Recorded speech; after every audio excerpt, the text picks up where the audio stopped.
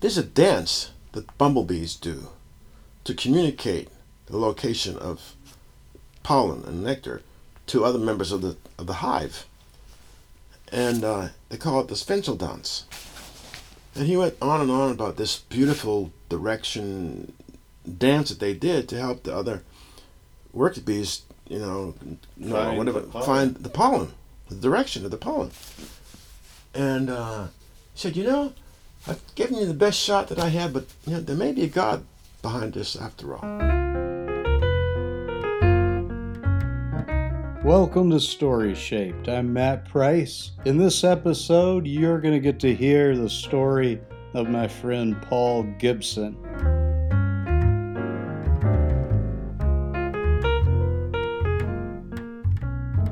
Sometimes we can keep God in a tiny little box, and we can be surprised to find that our God operates far outside of that box. Paul Gibson's story highlights the far-reaching and practical love of the gospel of Jesus Christ. When you hear his story, you'll be encouraged to believe that the gospel reaches further and deals with issues in our lives and in our culture and our society that perhaps lie outside of the box that you have placed God in. Let's jump in. So, Paul, so glad to have this time with you. Thanks for doing this with me. Oh, you're welcome. Glad to be here. I'm so grateful for our friendship. Igualmente, as my wife would say. Take us back. Where does your story begin? My story begins in Beantown, USA, Boston, Massachusetts, where I was born in 1946. Boston. Yep, and shortly after I was born, my mom got out of the hospital and took me home to Cambridge. Okay. And, now, when I hear Cambridge, I think of Harvard. Yeah. Is that true of those who live in Cambridge, or is that more those of us who don't live there? That's our perception. How much does Harvard play in that town? Harvard plays very much, just like USC plays big here in LA. Mm-hmm. USC in LA, Caltech in Pasadena area. Mm-hmm. Well, Harvard and MIT play really big in the Cambridge area. Okay. Cambridge, Boston area.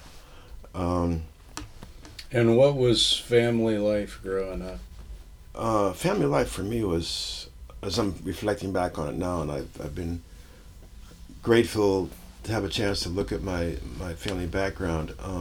I come from an intact family of 5. I'm the baby of 3 boys. Okay. My dad never graduated high school, but early on in his life he got connected with the God his father preached about. Because my dad's father was an itinerant preacher, or back in the day, circuit riding preacher. Yes. I'm not sure what his occupation was other than an elevator operator. Okay. And he was born in Winnsboro, South Carolina, so I'm sure there were no elevators in Winnsboro. Maybe he turned to Charleston, but not Winnsboro for sure. This is your grandfather? My grandfather, yeah. My dad's dad. And as an itinerant preacher, was he affiliated with a certain church? I'm not sure. Okay. I mean, yes, he was. Okay. But the only association that I have is the Old Time Methodists, which was one of the churches that we used to attend when I was really young. Okay. And I think that had some kind of, my grandfather may have had some kind of association with the Old Time Methodists. Okay. Yeah, when I hear circuit riding, I think of Methodists. Yeah. So we were always in church, had cottage prayer meeting in our house. Cottage prayer? Yeah. What was a cottage prayer meeting? It was a term they used to in-home prayer meetings. So I see. During the week, there'd be my aunt would come over, or some other people from the church that they were affiliated with, and just pray. Pray together. Yeah, and I didn't know what they were doing. I mean, I knew what they were doing, but I was so Sure. young and everything like that. It was like, okay, this is prayer meeting time, college Right. prayer meeting. So it wasn't at the church house. Right. It was at our home. In those days, when the college prayer meetings were taking place at the house, it was an old-time Methodist church in Waltham, which is another suburb further out Okay. from Boston. But my recollection from like middle elementary school years, we started affiliating with a church closer to home, which was in Somerville, which is adjacent town to Cambridge. It was a Church of Nazarene. Oh, okay, great. West Somerville Church of Nazarene, holiness tradition, Sure. Hardcore Oh, yeah. Serious. legalism. Oh, yeah. That's the Nazarenes. I mean, I know this wasn't uncommon among churches, but particularly the Nazarenes had a lot of don'ts. Correct. Don't smoke, don't chew. I'll go with girls that do. Right. Right. And it was so bad that when I was growing up, and then, when I had a cousin whose parents would go down to the Cape, Mm. and they got to know a single or inveterate bachelor attorney, Uh-huh. African American guy, Mhm. and they would help him in his summer cottage. Mom would do the cooking and da da da da da da da da, and the kids would go down on the weekend, and they had 2 sons, and I'd go down from time to time to be with my cousin. And one day my dad came down with us on a Saturday, and what do kids do at the beach? They play games, Sure. right? And one of the games is go fish. Oh, yeah. So I'm not fishing in the lake, but No, the with card game. cards. So my cousin and I are playing go fish, and my dad comes along and takes the cards and throws them in the trash. They're the devil's fingers. Oh, They're the devil's fingers. Here you are, 8 years old, 10 years old. oh yeah. You know, have no so- idea you've done anything Right, wrong. right. Oh yeah, I had friends growing up in the Baptist church that now by my generation things were loosening up, but their parents, cards were absolutely off limits. Yep. But what I found so funny is they would play this domino game. I can't remember what it's called now, but it's basically a card game but played with dominoes. Mhm. Because you could play with dominoes, but not cards for some reason. Yeah, so that was, sort of my background. And, my dad and mom were active in the church, typical Sunday morning service, evening service for the young adults. And then after that was a 7 o'clock service for the adults and the rest of the family, and then midweek prayer service. A lot So- of church. A lot of expectation to take church very seriously. Did you? Oh, yeah.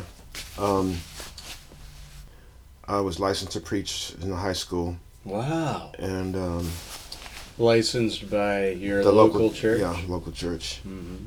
And So, growing up in the holiness tradition, you would have had ample opportunity for invitation to salvation, Right. to conversion moments, Yeah.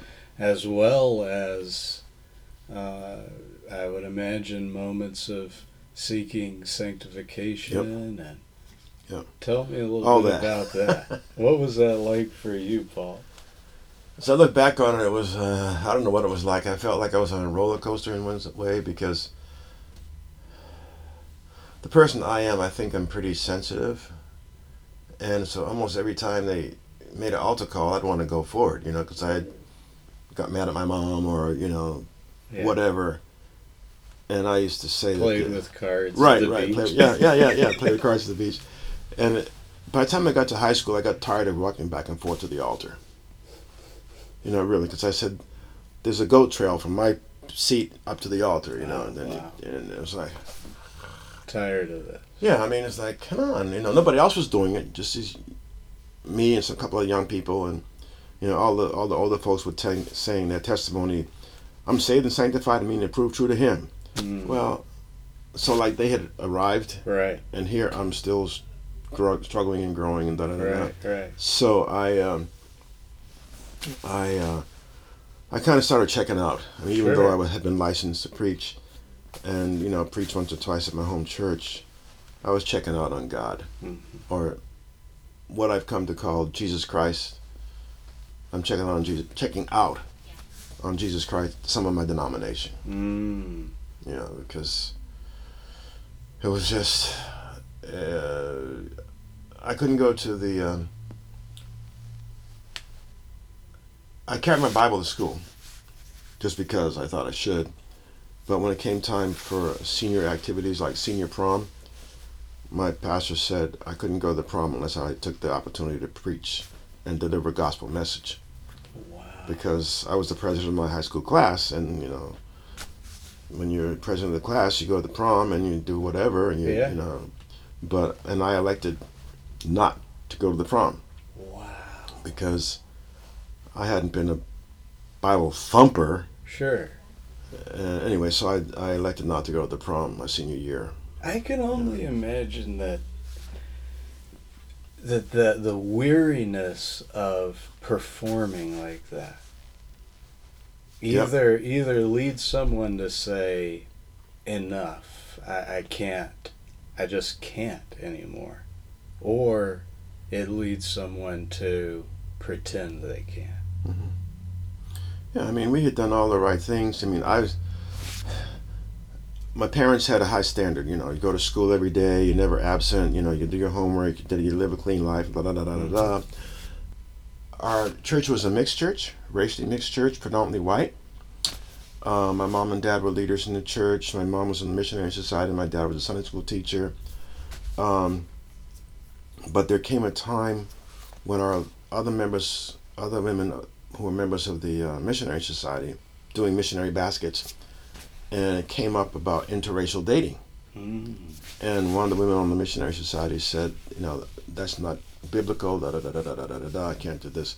And my mom said, you mean you tell me it's okay for us to wrap packages and send missionary baskets and barrels to Africans overseas, but my boys aren't good enough for your girls? Wow. So my mom stopped going to the church. Wow. And she went to another church where her mom went. Okay. When did she actually voice that, Paul? Yeah. She actually voiced that in that meeting, and then when And it was not well received. No, they just. And she knew it wouldn't be well received. Yeah. But I say that most time when you hear the strong black women statement, it's kind of like there's something wrong with the woman who's strong and black. And so she's, but my mom was a strong black woman. Sure. And she had an opinion of her own. Sure. And she had 3 sons. Yes. And here we've been at this church for all these years, and interracial dating's not okay. Right. And my brother experienced that same thing at the college he went to as well. So I'm so glad I'm a part of the family of God, but only so far. Right. By the time I graduated high school and went to college, my summer after senior year was like, I went to church, but I was looking for something else. I didn't know where to look. Where to go? You go to church. That's. But I thank God for InterVarsity Christian Fellowship, because when I was living in the freshman dorms at Harvard, they came around and introduced themselves and said, "Hey, welcome to Harvard. We're here. We want to let you know that we're upperclassmen, and do this, don't do that. What's your major going to be? Blah blah blah blah blah blah blah." And we have a meeting on Friday night at Phillips Brooks' house. And if you're interested, come on over. And that was an easy invitation for you to answer. Yeah. And interesting, Matt. I got over there, and I heard these kids talking about movies they had gone to, or some of them had gone to mixers, dancers on campus. And I said, "What?" Yeah, I thought this was a Christian club on campus. Right. What's going on here? Christians going to movies, which I never could do when I was growing up. Christians going to dances. I never could do that when I was coming. Couldn't even go to my prom, for goodness sakes, Right. without preaching to everybody. But they're reading the Bible, and they're talking about Jesus and looking at the stories of Jesus, and okay, what does this mean for my life, and how do I get to know Jesus better? And it's like, whoa. Wow. So during my years at Was it exciting, do you remember, or was it frightening? Was it confusing? What was that? it gave me hope. Okay. Because I knew something was wrong with what was happening at my home church. Yeah. The racist stuff, Right. all the legalism. Right. Innocent kids playing a card game, and it gets thrown in the trash. Right. Yeah, I can understand my dad, his perspective holding his tradition. Sure. I understand that now that I understand it. Right. But back then I was chafing against it in some ways. But to see these guys from Harvard, it was mostly males who came to our dorm. Yeah, it was only males who came because back in those days Harvard was Radcliffe was over here, the girls were over here, and the boys were over here. But these guys are telling me, you can go to the movies and still know Jesus. And we're serious about it. I mean, they're doing evangelism basically, Yeah. and they go to the movies. What? And I began to see that Jesus Christ was the Son of God, not the son of my denomination. Wow. And that was hope for me. That was exciting. Gave me some room to breathe. Yes. And then people at my home church didn't want me to go to Harvard because they said if he goes to the secular school, he's going to lose his faith.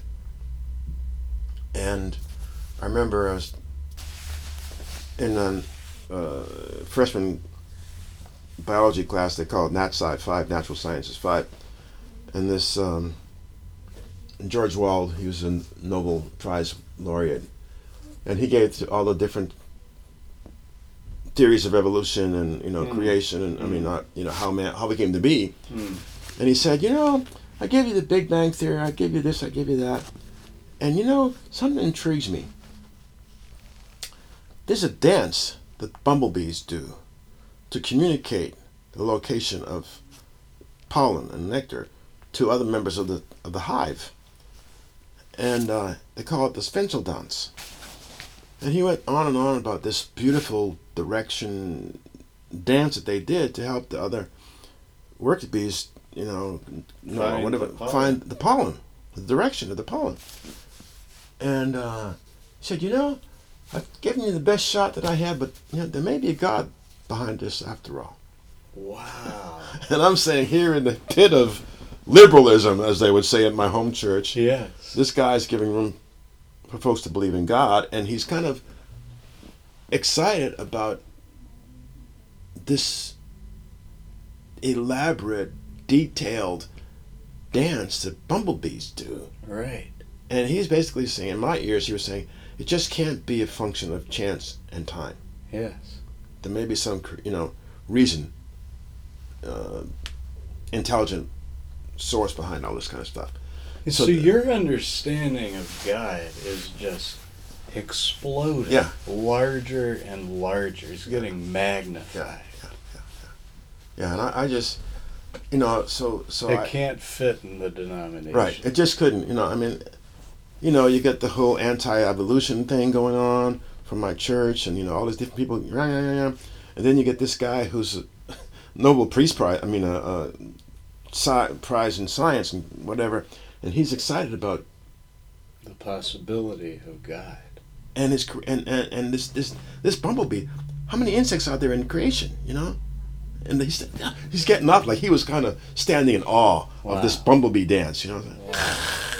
Wow. And that made me excited because I was thinking about going to medical school. And I could study biology and anyway. So. So what do you do with this kind of newfound excitement about a big God? I just keep hanging out with the kids at college and an IB group and going to conferences. I've got involved in conferences and sharing a little bit of faith on campus with other people and. And you were convinced at this point that You were convinced that Jesus Christ is the Son of God. Mm-hmm. You're convinced of the gospel. Mm-hmm. So when you're hearing about God being so much bigger than you knew God to be in your home church, there wasn't kind of a question of maybe God is someone else or some other story. Mm-mm. You had faith that rooted it in the gospel. Yeah, yeah, and all my, I should say, a lot of my experiences in college just reinforced the validity of Christian faith. I mean, I grew up in the '60s, Sure. so you get Martin Luther King marching for civil rights, and it's all in the context of biblical justice Yes. and nonviolence. He was, irrespective of his shortcomings, he was standing firmly in Christian tradition Yes. and believed in a God who could help us overcome. Believed in Right. a God, who tell us to love and not hate. That kind of thing. Mm-hmm. And so all that contributed to my, I would say, deepening my faith, deepening my belief in God. Mm-hmm. And yes, he's a God of justice. Yes, there's going to be a day of reckoning. And even strengthening your devotion to Jesus Yeah. Christ. yeah, I mean, Ivy conferences were good things. Prayer partners were good things. Here I'm at Harvard with a prayer partner. So you're headed for medical school Yep. at that point. Dental school. My mom wanted me to be a dentist. Okay. A good Nazarene dentist. Yeah.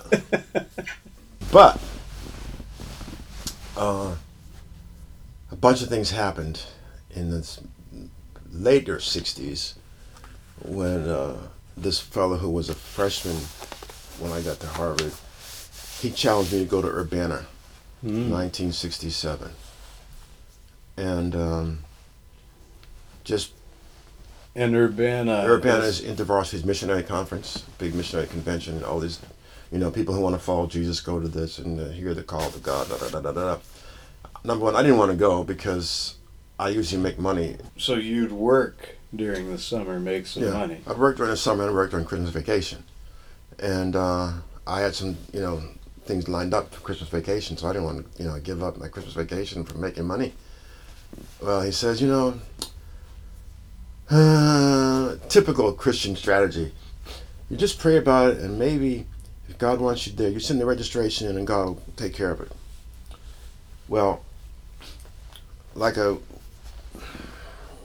good Christian kid, I listened to the challenge, but I told him I didn't want to go because all my experience with missionaries previously were white old ladies who would come and talk about the shrunken skulls and the savages that they used to do ministry with. Right. And I'm saying, I don't want someone jumping in my chest and pulling my heart out and making me sign up to go to Bongo Land. That was how I verbalized it. But I was thinking about going to dental school, as I said, but I was also been licensed to preach and was trying to wrestle with my faith and how I express it and stuff like that. So my InterVarsity staff worker and his wife invited me over to dinner one day, and they said, Paul, you're vacillating between medical school, dental school, and ministry and stuff like that. So tell you what, there's a white guy I know who last year after he graduated college, he took a trial year in seminary, and Rockefeller paid for it. So why don't you talk to him and ask him if that's something you could do? So the Rockefeller Foundation was having this thing called Trial Year, Trial Year Fellowship, their Trial Year program. And it was for kids who finished their bachelor's and didn't know whether they wanted to go to ministry, seminary or whatever, Right. divinity school. So by the time I got around to asking the question, found out that Rockefeller and the Sea Atlantic Fund were funding the same experience, a similar experience for African Americans after their junior year. Okay. Because the average black parent doesn't want their son or daughter to go off to some trial year Right. after they spend all this money getting them through 4 years of college. Right. So they want them to do something or go on to graduate school, but not just to play around and find themselves. So the leadership of these funding sources said, hey, yeah, let's do it after junior year. And then the person can finish up their senior year and decide going to medical school or going to divinity school. And there were about 16 African American guys, including myself, who spent summer of '67 at Harvard Divinity School. Oh. And I met a bunch of guys who were caught up in the movement, some sons of Black Panthers, some, old sons of old-time Methodist preachers like my grandfather. Right. And everything in between. Wow. So... What was Harvard Divinity School like in 1967 with that mixture going on? It was, here again, it was another thing that helped my faith. Sure. Because I took a course, an Old Testament course with G. Ernest Wright, and his book was, one of his major books was, that I was exposed to, Book of the Acts of God. And he was into archaeology. And he was going back doing all this biblical archaeology stuff and said, oh yes, this really did happen, and this really did happen, the walls of Jericho, and then talk about people who are with him right now as graduate students doing archaeological digs. So I'm saying, what? The Bible has real historical roots, and it's archaeological stuff, and it's like, so take G. Ernest Wright along with George Wald, who said maybe there's a God behind all this kind of stuff. Yes. At Harvard. Right. This bastion of liberalism and losing faith kind of stuff, according to my home church. I'm getting these people help me understand that there is some historicity to my faith. To and even science. Yeah, and science, So I'm excited about it.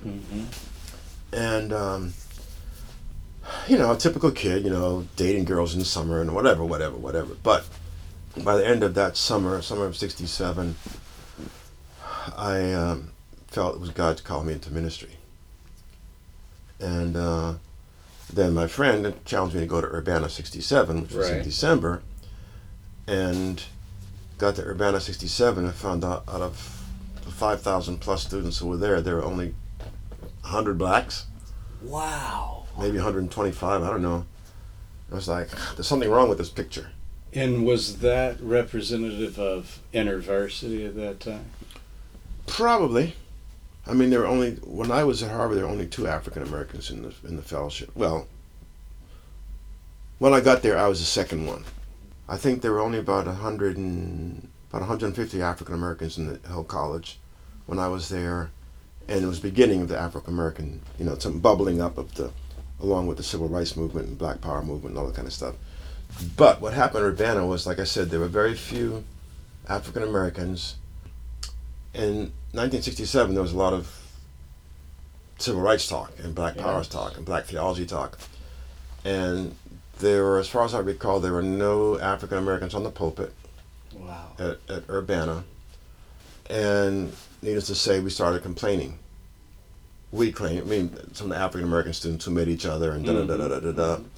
And one of the, couple of the senior members of the African American community, black pastors. One guy was from Moody Bible Institute.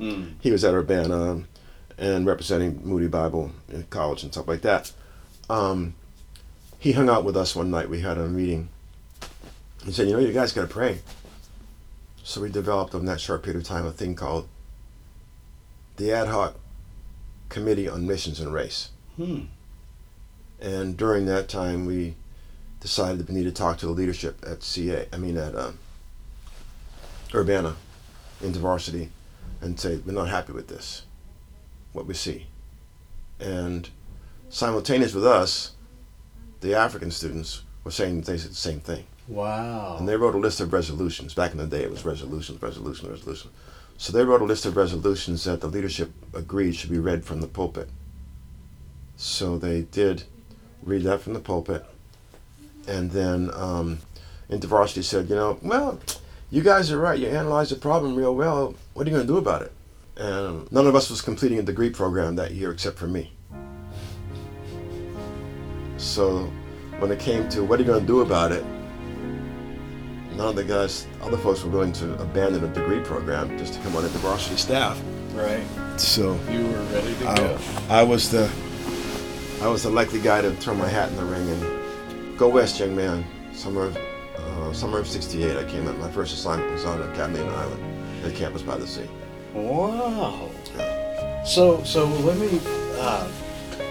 You grow up in this Christian family. You know the gospel. You know Jesus. You go to Harvard. God helps you to think so much bigger about Him, and through that experience, you begin to think maybe God's calling me to ministry. Maybe I'm supposed to be a pastor or do something like that. But you have, along with this calling to ministry, you have also the reality that God has made you an African American man. Right.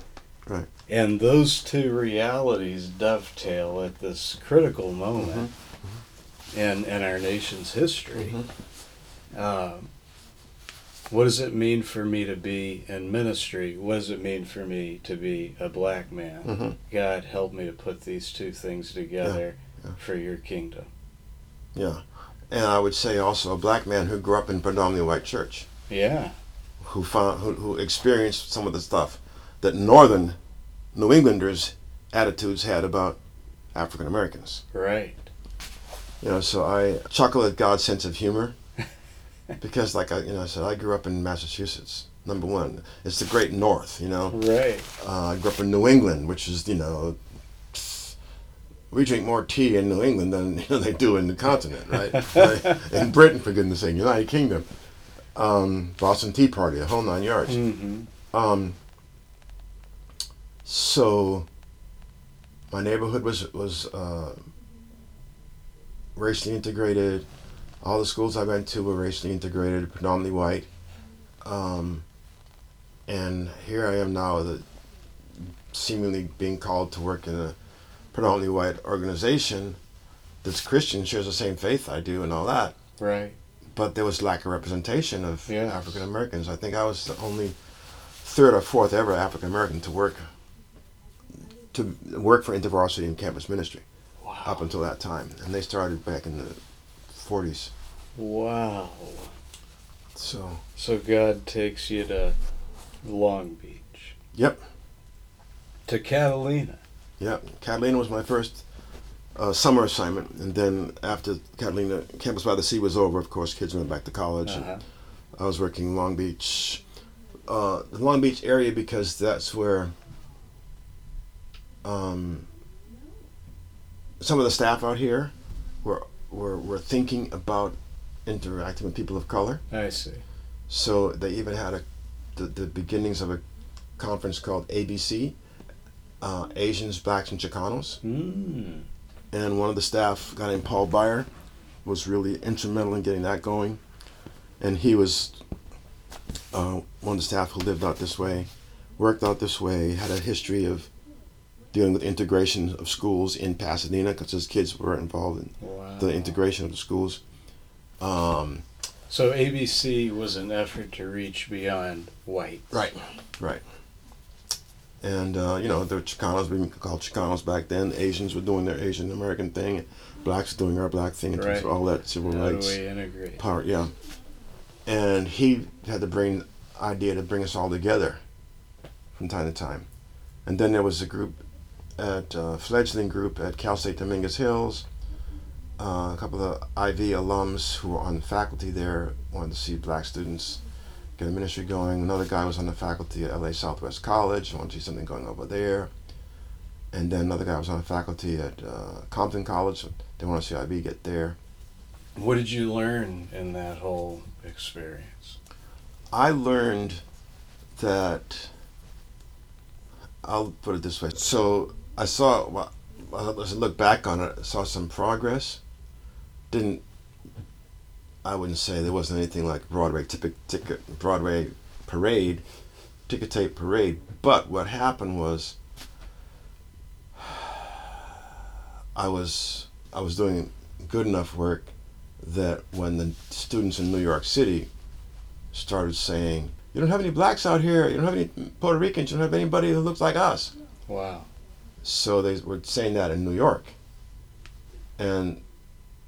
the echelon leadership said, well, we only got one black guy in the country, We got to move this guy around.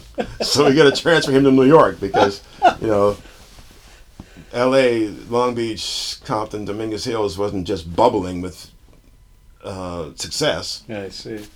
And there's already kids over here already doing stuff. They're going to conferences. They're calling, you know, they're involved in the chapters at several different schools, and there are a significant number of them. Were you glad to head back to the Northeast? Actually, I was somewhat with trepidation, yes, because I have family in New York. But by that time, I had met a young woman, and at Cal State Long Beach, she was a graduate student. And initially, I asked her to come on and partner with me doing staff, you know, working with the younger kids. And then a romantic relationship developed out of that, and she was white. So it's like, here's this black man going back to work with black students and Puerto Ricans and Chicanos, Chinese folks and others in New York, and they've got a white girlfriend. So I was a little bit, you know, apprehensive about that dimension. Back in those days, we'd say, he raps black but sleeps white. Oh, wow. Well, she had worked at the Billy Graham World's Fair Pavilion in New York. Okay. In the '64 World's Fair, I believe. And she ended up staying in New York City and getting involved in the church. And she did some teaching at Queens College, and she taught African art history. Wow. Well, wouldn't you know, some of the IB kids that I met had her as an instructor. Yeah. So it was kind of like, okay, he's married, he's sleeping white, but she talks African stuff. She teaches African art history, and she da-da-da-da. So she was... So it was challenging them as well. Yeah. In a good way. Right. Yes. And, but God had prepared that, set that up, because they had a positive interaction with her as young black Christian students looking at African art positively rather than just what we were taught about savagery. Yes. And they saw her faith, et cetera, et cetera, et cetera. So, so it was it was just, like I said, God is so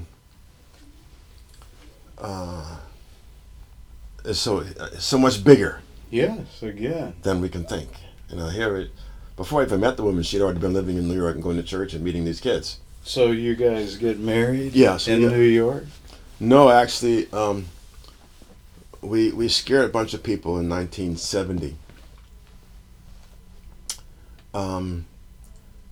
Her parents, we met them. They're wonderful. I met them. They're wonderful people. Da da da da da.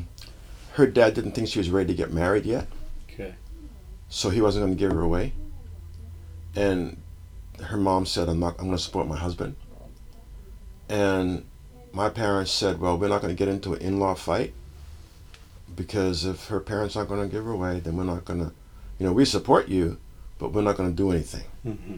So she was still on the West Coast, and I was still on the East Coast. And we said, what are we going to do? We decided to get married at Urbana 70. Oh! Because we had recruited a lot of black students to go to Urbana. In the middle of the country. Yeah. We had a long-term relationship from the time I left New York, a long-distance relationship.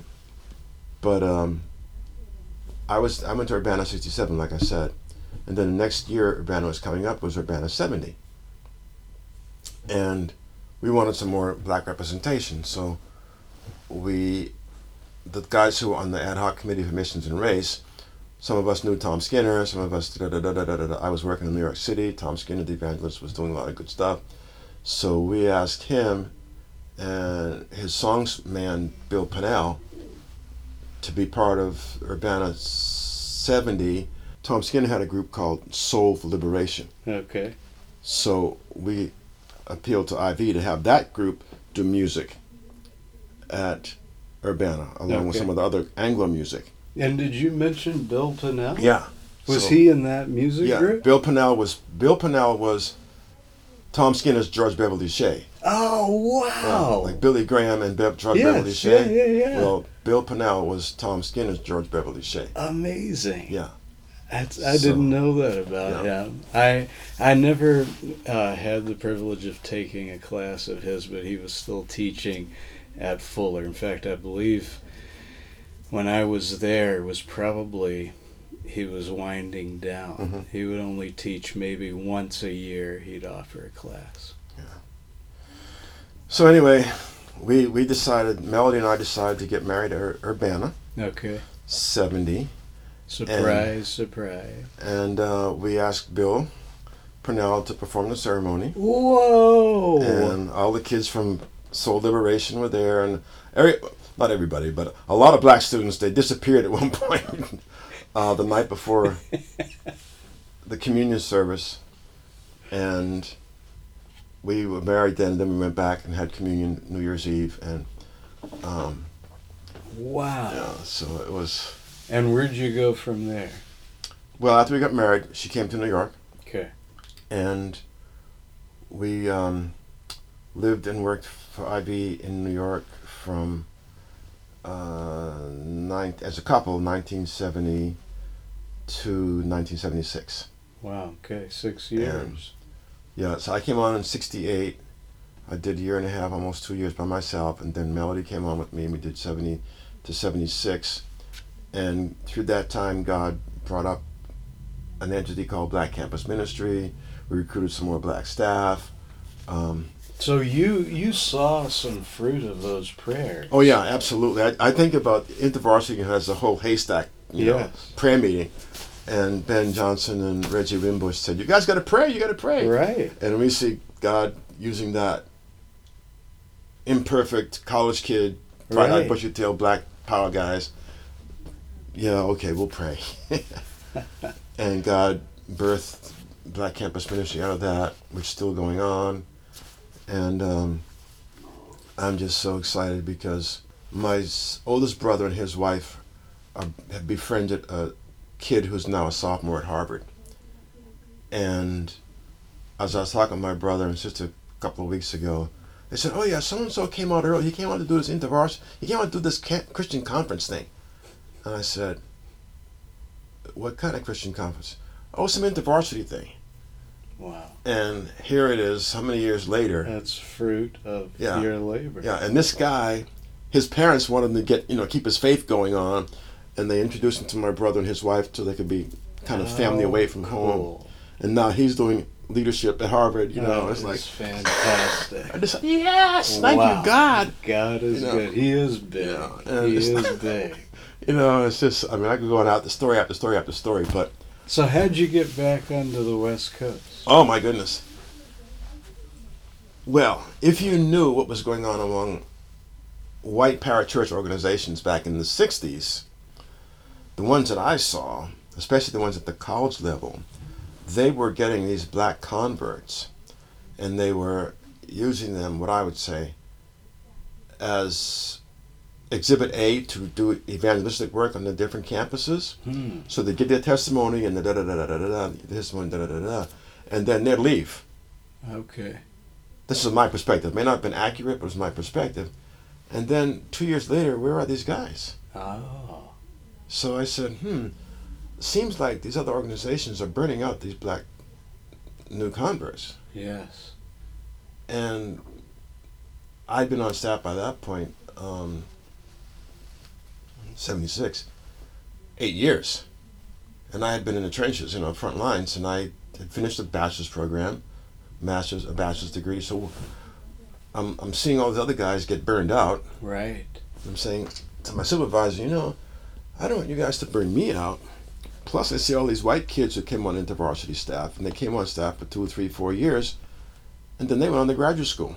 And IB had a sabbatical year program. They had study years and this and that. So my supervisor agreed. Yeah, she probably should go get more credentials. And I decided to come out to Fuller. What was it about Fuller at that time that appealed to you? What appealed to me at Fuller was Lou Smeets and his social ethics. Okay. Because I'm trying to figure out. I'm still involved in biblical justice, civil rights issues. overcoming some of the injustices of historic, in the church even. I was going to go to, originally I was going to go to Yale Divinity School. Okay. But since my wife lived out here, her parents were out here, Okay. we decided to go to the West Coast, because my people, my folks on the East Coast had seen the kids, Right. Seen us and our oldest son, for our firstborn, for a while on the East Coast. You live near her. So family. we'd come out there near her family in Loose Meads. I did some little bit of work and researching the place. I think they had gotten one or two black board members by that point that I knew Okay. through the National Black Evangelical Association or another connection. So that's why I came out to Fuller. Then I went back on staff part-time. Worked at Oxy, PCC, Cal State, LA, and did a bunch of other different things at IB staff until I left, because I was going to go on the pastoral staff at a church in this area as a community pastor. Wow. Which church was that? It'll remain nameless because it never happened. Okay.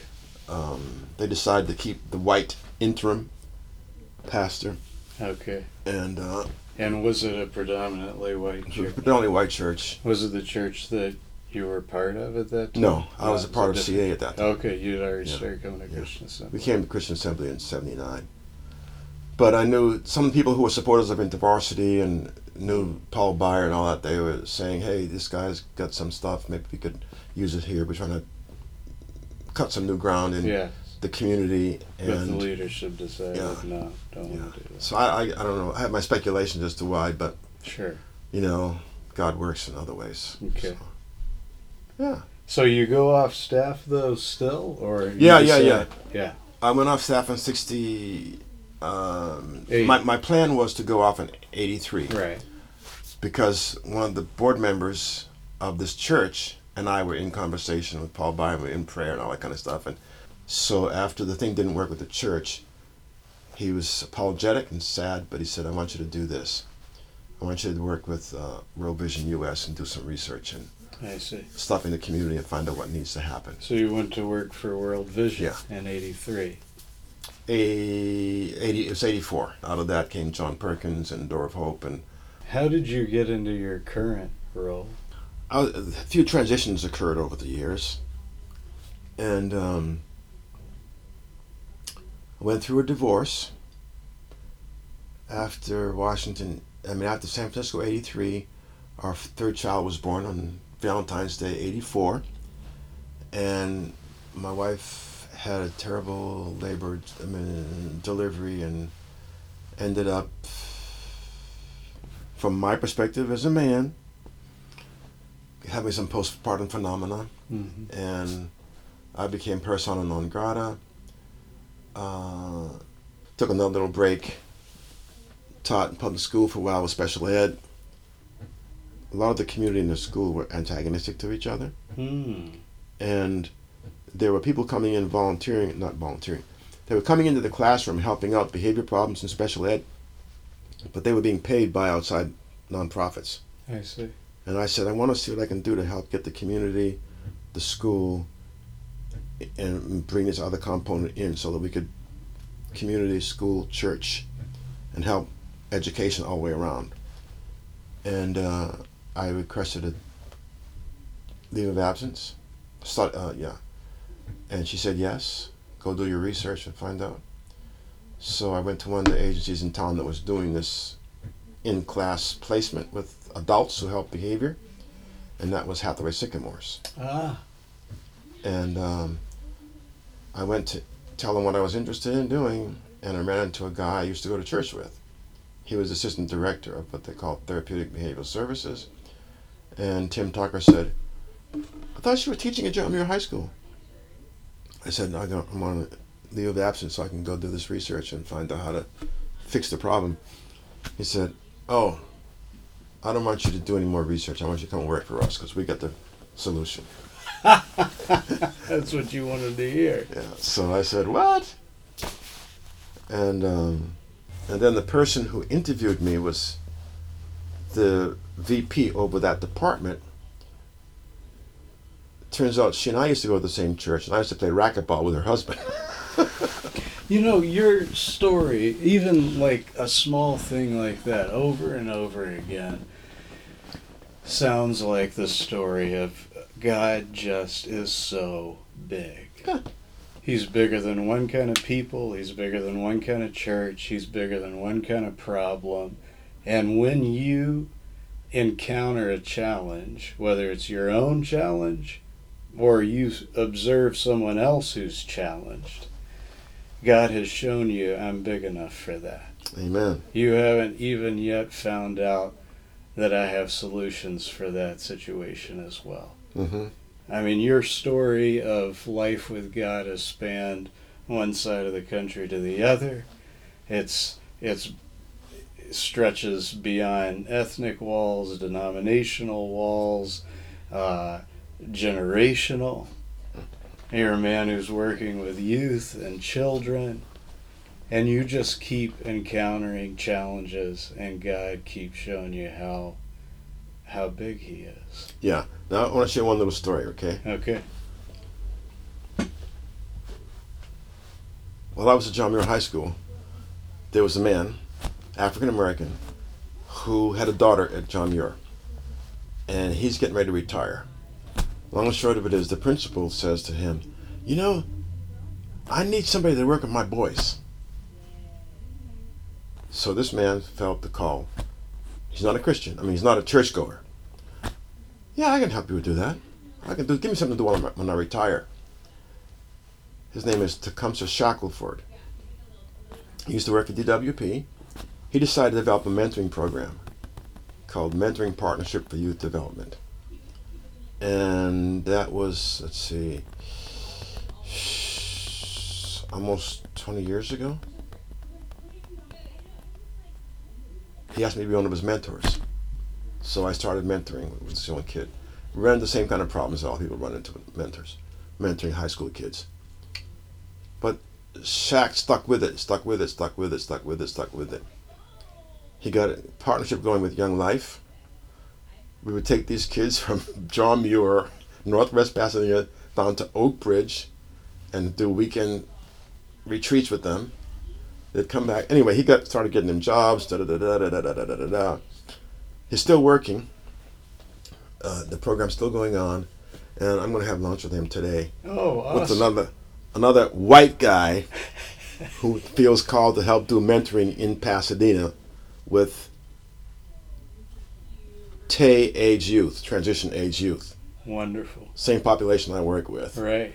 And I said to this white guy, I said, dude, you got to honor the local people. Shaq's been doing this for 20 years. Right. You're Johnny come lately. Yes, you go to a church in Pasadena. Yes, you do this. But yes, you need to honor the locals. Sure.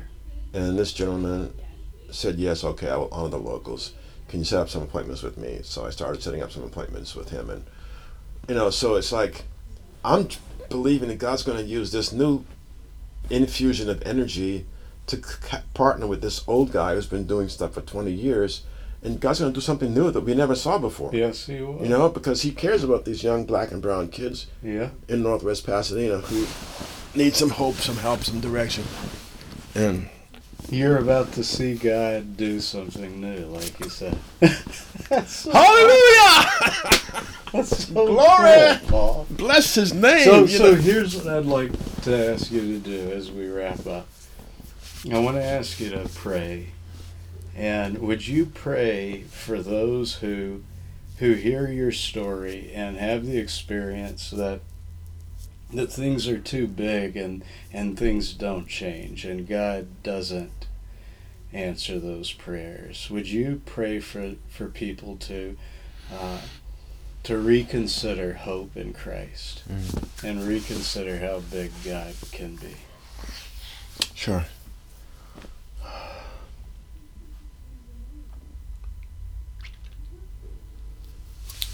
Father, I come to you this morning with that song from InterVarsity Days ringing in my ears. How good is the God we adore, our faithful, unchangeable friend, whose love is as great as His power and knows neither measure nor end.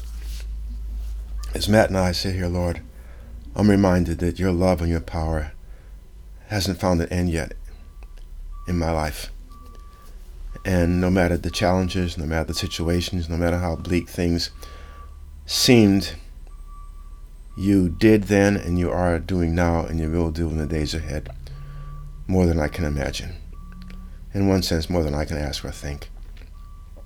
So I just thank you, God, for being the one who doesn't break a bruised reed. You don't extinguish a smoldering reed, wick. And you take situations that look like they're hopeless, like you took Lazarus, who was thinking, and you demonstrate that you are the resurrection and the life. Amen. And there are so many situations in our own personal lives and in our society as a nation that stink. And yet you've shown yourself to be the resurrection and the life. And all the way through my experiences, I've seen that. And I pray for my brothers and sisters who have given up hope, who've gotten angry at God like Lazarus' siblings did. If you only came in time. But when you came, you were right on time, as they say. Thank you, Lord. And you showed that you are able to bring life out of death. And I pray, Lord God, that you would continue to bring life out of death in the situations and circumstances of all those who hear this broadcast, this podcast. And I especially pray, Father, that you would bring new life out of the stinky stuff going on in American life today, in American communities, so that men and women can see that you truly are a big God. You truly are the resurrection and the life, and that we can trust you no matter how things look. We pray that in Jesus' name. Amen. Amen. Thank you, Paul. You are such a gift to me. I'm so grateful for you. For thank you. That you live. Thanks for sharing your story. You're welcome. Thank you. You're a gift to me, Matt Price. And I mean that. Thanks. Every life tells a story. People's stories never get old. Thanks for listening. I want to encourage you to share this episode with someone who you know needs their understanding of God's love to be shaped by a story like Paul's. Until next time, it's been great to be with you.